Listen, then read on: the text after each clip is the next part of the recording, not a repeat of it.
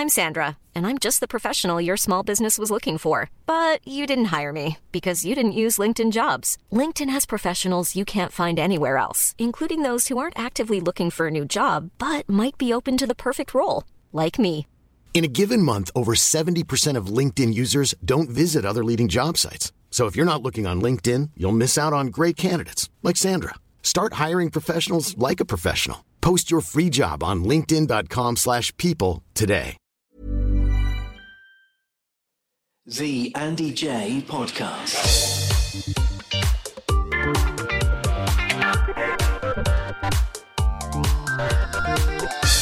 The Andy J Podcast. The Andy J Podcast. Hey, welcome to the second bonus podcast for the week of the Andy J Podcast. We had our typical Tuesday, that was Dominic Monaghan. Then yesterday was a bonus with O.T. Fagbenley from the Black Widow movie. And today you have our second bonus podcast. And what a special show this one is. I am very, very, very pleased to welcome RJ Mitte to the show. Now, RJ Mitte is Walt Jr. in Breaking Bad. And I don't really need to say any more than that. Breaking Bad, wow, yes, one of the greatest television series ever made. I mean, what a show, what a show. And I say this to RJ, actually. You'll hear this in the conversation. His character, Walt Jr., by the end of it all, when all is said and done, when all those brilliant episodes are done and dusted, when we've finished every series, every season, and it's all finished, and you look back at the character arcs of all the different characters, I would vouchsafe that, do you know what, Walt Jr. is probably one of the few, if not the only, genuinely good guy characters that consistently keeps their head and their heart in the show. Everyone else seems to go on this crazy transition into, yeah, well, I'm not going to spoil it if you haven't seen it. If you haven't seen Breaking Bad, my goodness, wow, you have an absolute treasure chest waiting for you. And if you have seen Breaking Bad, you have a treasure chest waiting for you right now, because I get to speak to Walt Jr. himself. And I'll tell you what, RJ Mitte is terrific company. It was such a pleasure talking to him. I'm going to stop waffling and let you hear it. Here he is. The Andy J Podcast. I'm so pleased to welcome my next guest, a man who burst onto our screens here in the UK as Walt Jr. in Breaking Bad. And, well, he's been ever present ever since. I love him. I can't wait to chat to him. It's RJ Mitte. How are you doing, RJ? I'm doing great, man. Thanks for having me on the show. I'm so thrilled you're here. We're going to talk about this brilliant new movie, and I can't wait to hear all about it. But, of course, there's so much I want to chat to you about, because I also want to say, us UK viewers, we know you from hanging out in Rio at the Paralympics as well. Yeah, man. Yeah, that was amazing. I was very lucky to be able to be part of the GB team in the Paralympics in Rio, and it was a surreal experience. We were very lucky. I was very lucky to be a part of it.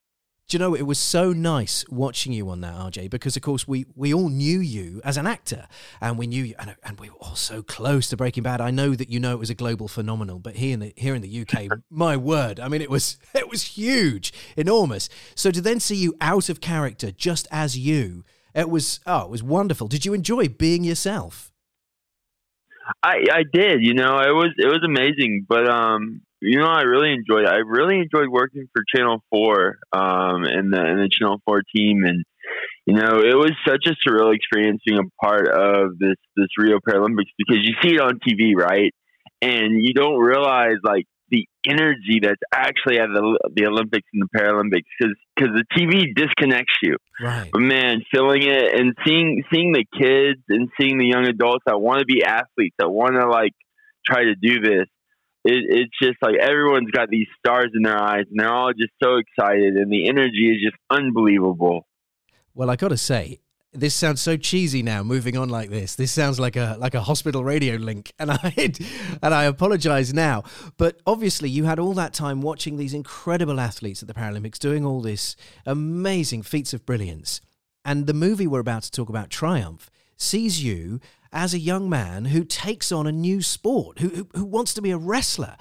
Did you sort of channel some of what you'd witnessed and learned during the Rio Paralympics? I mean, yes and no. I think what I learned a lot in the Rio Paralympics, what I brought to Triumph, definitely helped to see the importance of sport in everyday life. You know, people don't realize how important sports are in our society for team building, for leadership building, for exercise, for just who you are as an individual, and working with other humans to accomplish a goal. You know, with today age, we're very isolated, right? We're very fragmented, and you know, sports really unite us, and that's something that's so important that it doesn't matter like what team you're on or who you are. You're all there, and you're all cheering, and you may be on different sides, but you're in the game, and you're focusing on that. And to me, that's the joy of sports. That's that camaraderie that just it's so special. And being a part of the Rio Paralympics with the Channel 4 team really showed me how special sports are. Yeah, I love that. I think you're so spot on. RJ, are we? I'm going to ask some dumb questions because I am dumb, and I hope you're okay with that, and you can just educate with me. Because of course, just fine. If we can just talk through your life, your journey, and how it affects everything you've done, from Baking Bad to obviously Triumph, and and the Oak Room and everything. I mean, there's so many different things you've done. But we need to start, if it's okay, get it out the room. The elephant in the room is with your disability. Would you mind talking me through that? Yeah, so I was diagnosed at 3 with cerebral palsy. For people that don't know what cerebral palsy is, it affects fine and gross motor skills. So hand-eye coordination, speech, dexterity. It's most commonly caused at childbirth. A lot of people think cerebral palsy can be genetic and stuff, but it isn't a genetic disorder. It's from trauma to the brain. Where at childbirth, when you were born, oxygen is rushed to the body. The first time you take that breath, oxygen goes to every cell, every crevice of the body, and infuses to the brain. Well, during birth, lots of things can happen, and maybe you don't get all the oxygen your brain truly needs. So there are portions of the brain that just have never received oxygen. So they're just inactive. So the human body is a very amazing instrument when it comes to just all the inner workings.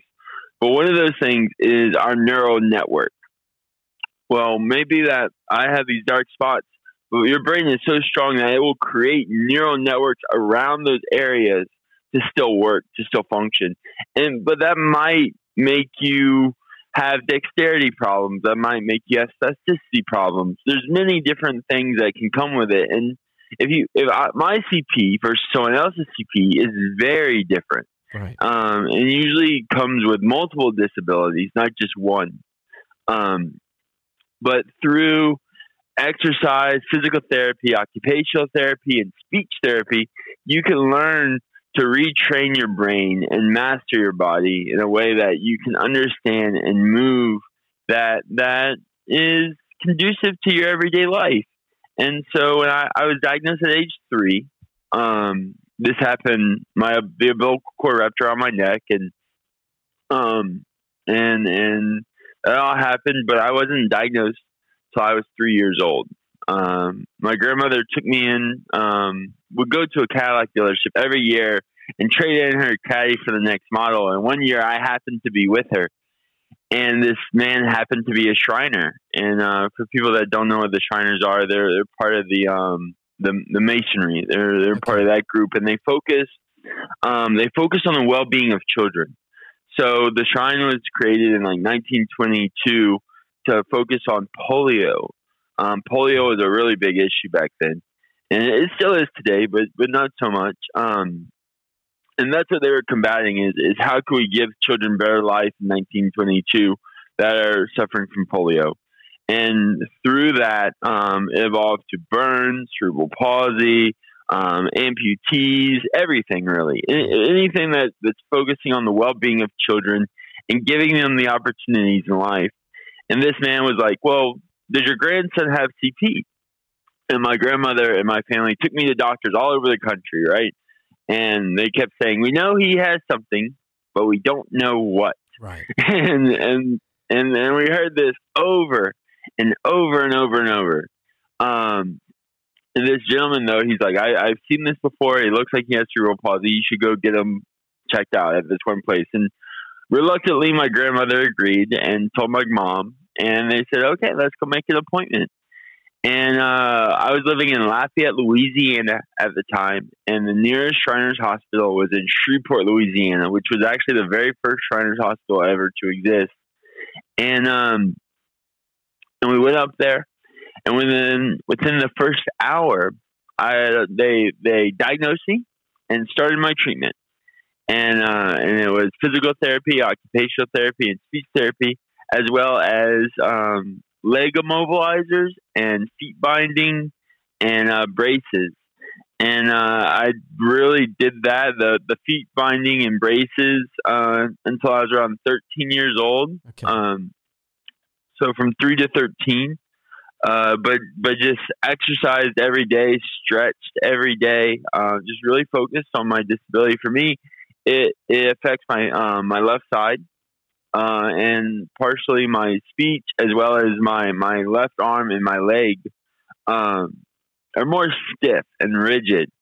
Imagine my body being like a big Charlie horse. Okay. Like, you've ever had a Charlie horse? Like, it's just a big knot, right? Yeah. It just, everything wants to pull back. And so it's a fight to master that and to control that and to maneuver my body in a way where it functions. And so, I look at it, though. A lot of people look at disability as a weakness. You hear these things. You hear physical therapy. You hear occupational therapy. You hear speech therapy, and they go, "Man, that's rough. That's hard." But really, everyone should be doing it. Right. This isn't something that, like, yes, it is hard, but it's hard because you need to practice at it. You need to work at it. When I find hard things in life, I realize that there's something that I need to master, something that I need to understand. And so the way I look at disability is something that, instead of as an illness or a disease or something that we have to cure or overcome, it's really something we need to learn from and grow with. And it's true power, because it's power over it's not power over people, it's power over yourself. Okay. And that's a tool to grow. I mean, you talk about all this therapy that you did as a child and all the training and conditioning. And like you say, everyone should try it, because ultimately, mentally, the strength that you have now, because you kept going back, and you got better, and you saw the physical returns, and you experienced gains, right? Yeah. I mean, not always, though. You don't always get gains. And that's part of the journey is still going back to it, still persevering through the pain, persevering through the no's, and that you can't do this. And it's like, who are you to tell me I can't do something if I've never been able to try? Right. So, like, it's that mentality that you have to just be able to persevere and learn. And yes, you're going to see gains, but sometimes you don't see them for years. But that's part of the process, is being able to still persevere through it and then work with it in a way where you don't always feel better, but it's going to work. Right. Yes. I mean, I must say, we can all speak our own truths, can't we? And certainly from my perspective, the disabled people that I've worked with and I know and I've met always have there is the same thing, which is this great mental toughness, this ability to take on the world and go, do you know what? I will not be defined by this. And I feel that's very present in your career and your life as well.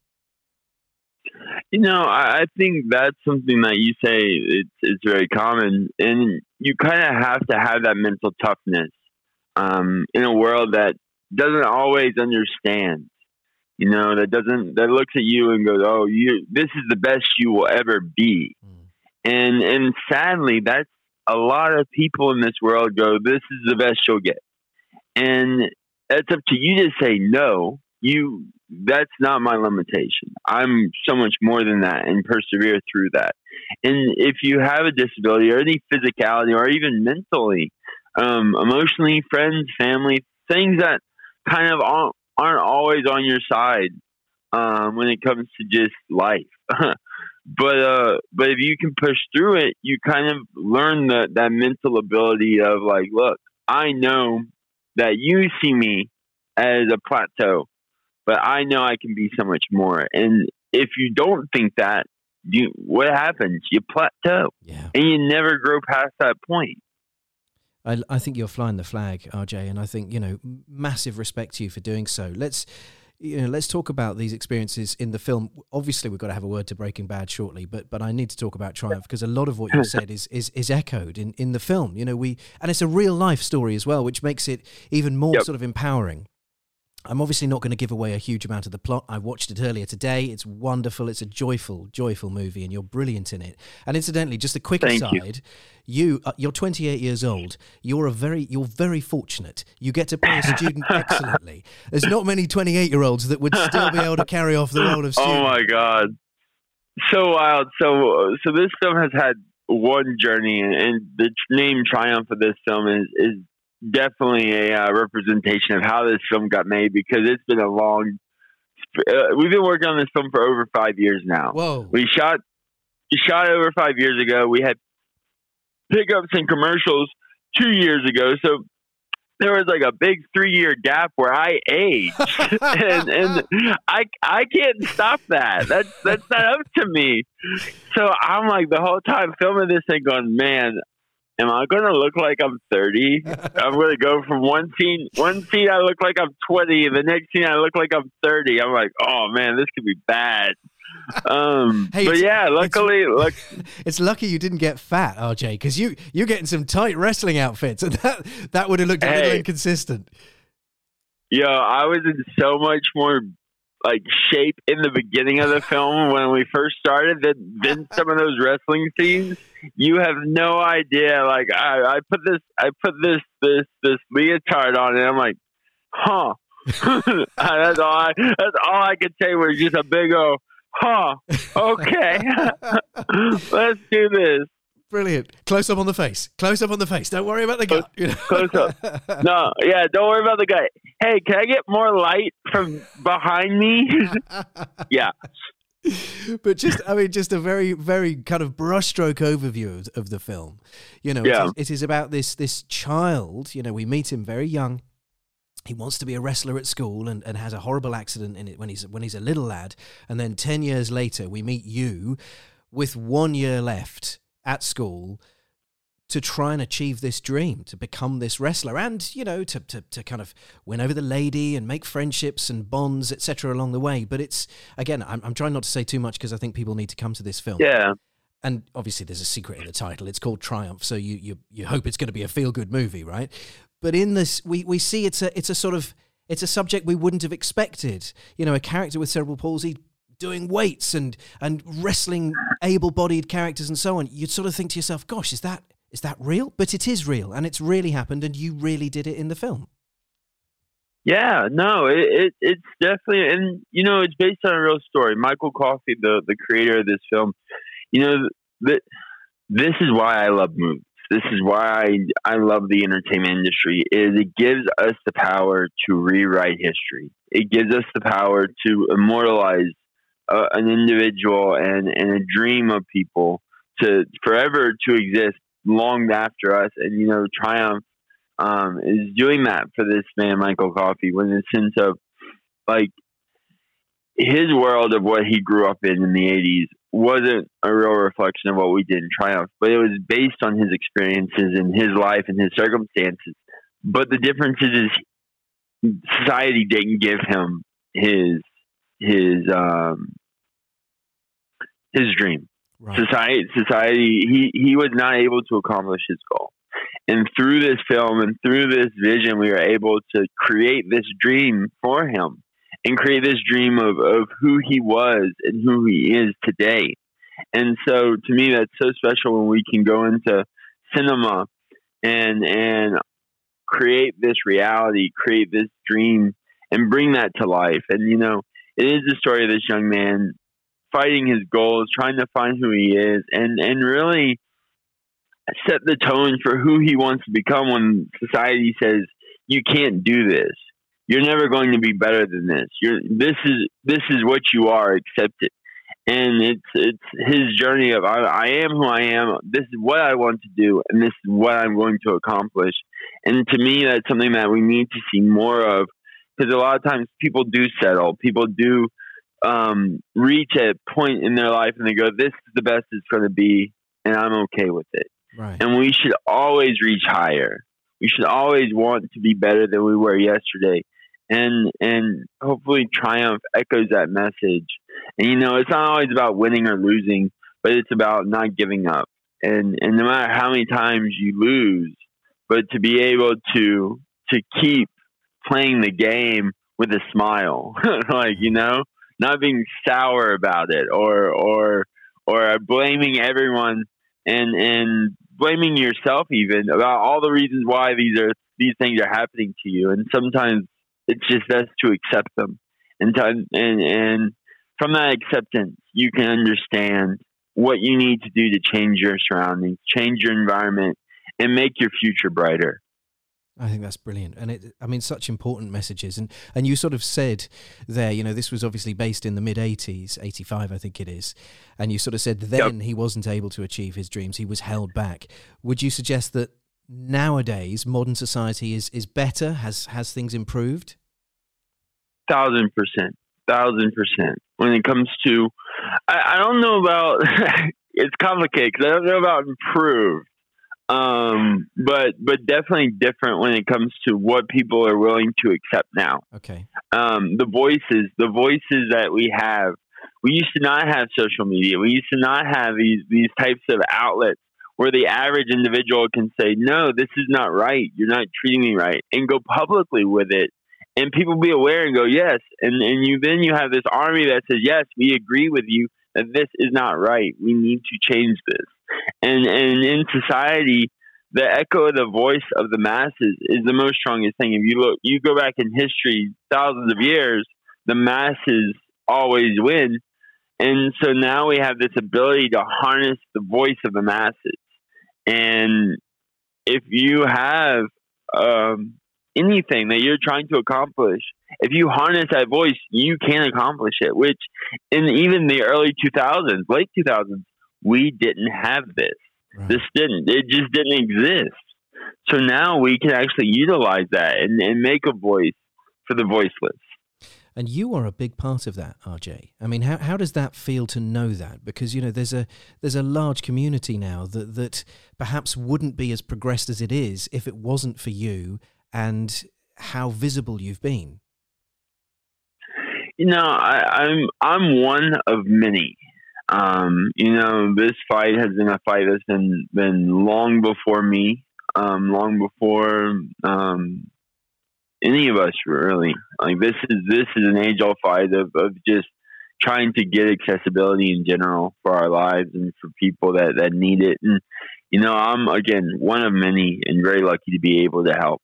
I think you're being very humble, mate. You're a real flag bearer, and more power to you. I think it's brilliant.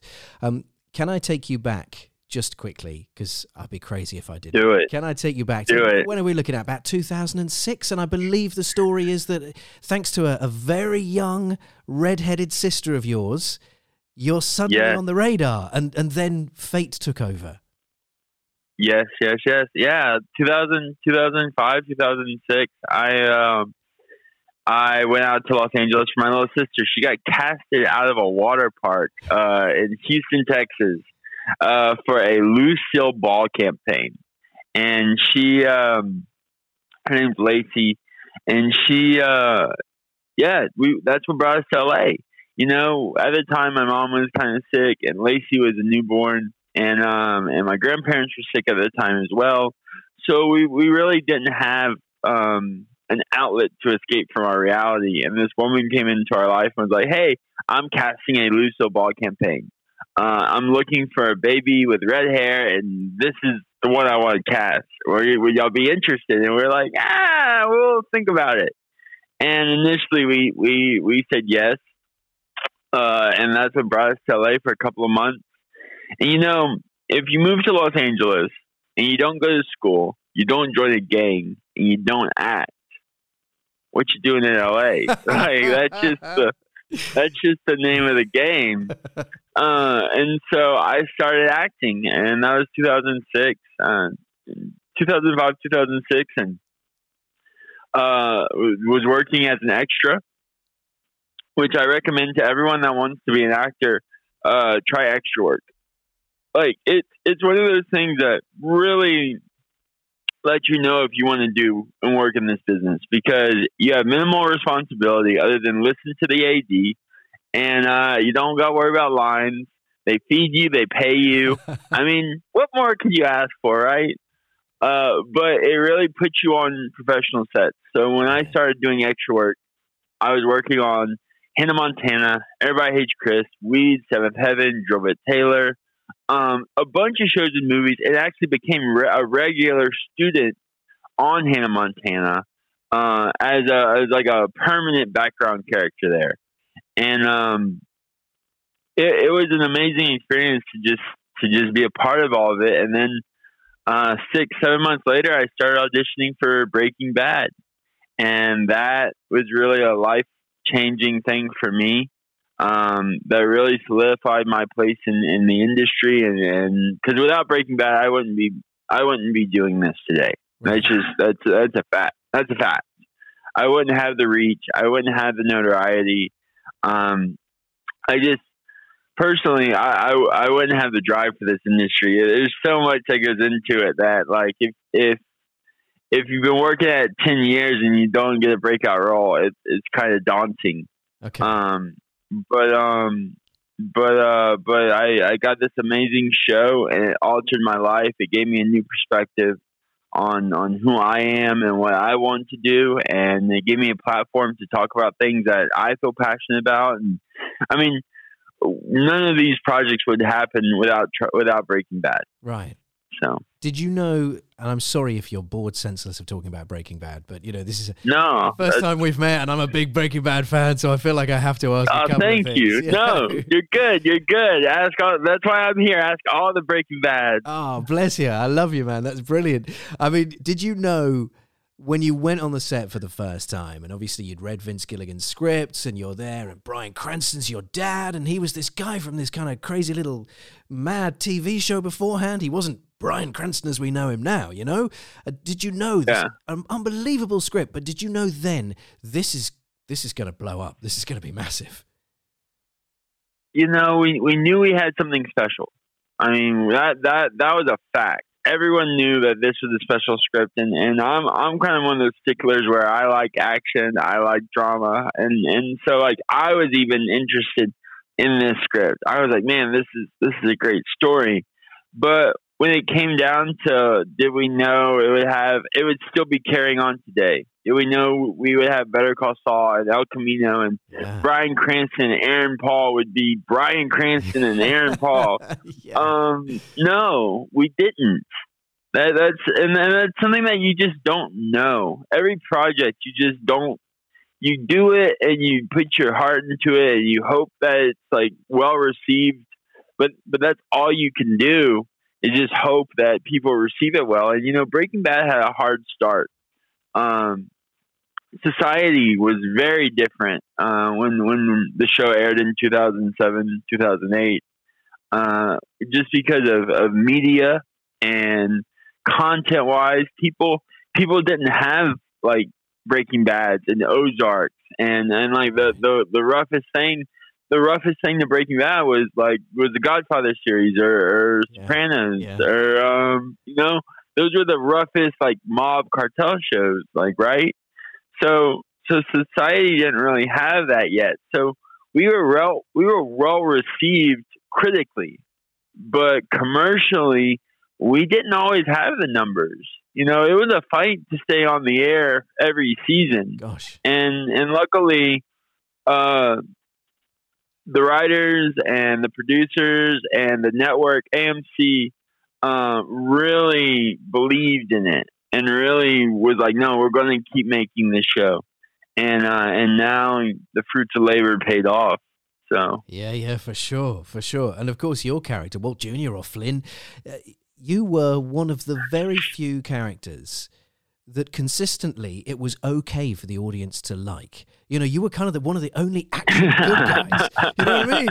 Everyone else was kind of nasty. Yeah. You know, I did try to buy beer that one time, you know. But it was, you know, you must have been aware of that as well. You know, it's difficult to feel great sympathy for pretty much anyone else on the show, but you were consistently the good guy. You were great. You had a heart of gold and you were real and you weren't doing horrible things to everyone. Well, thank you. I tried that on TV and in real life.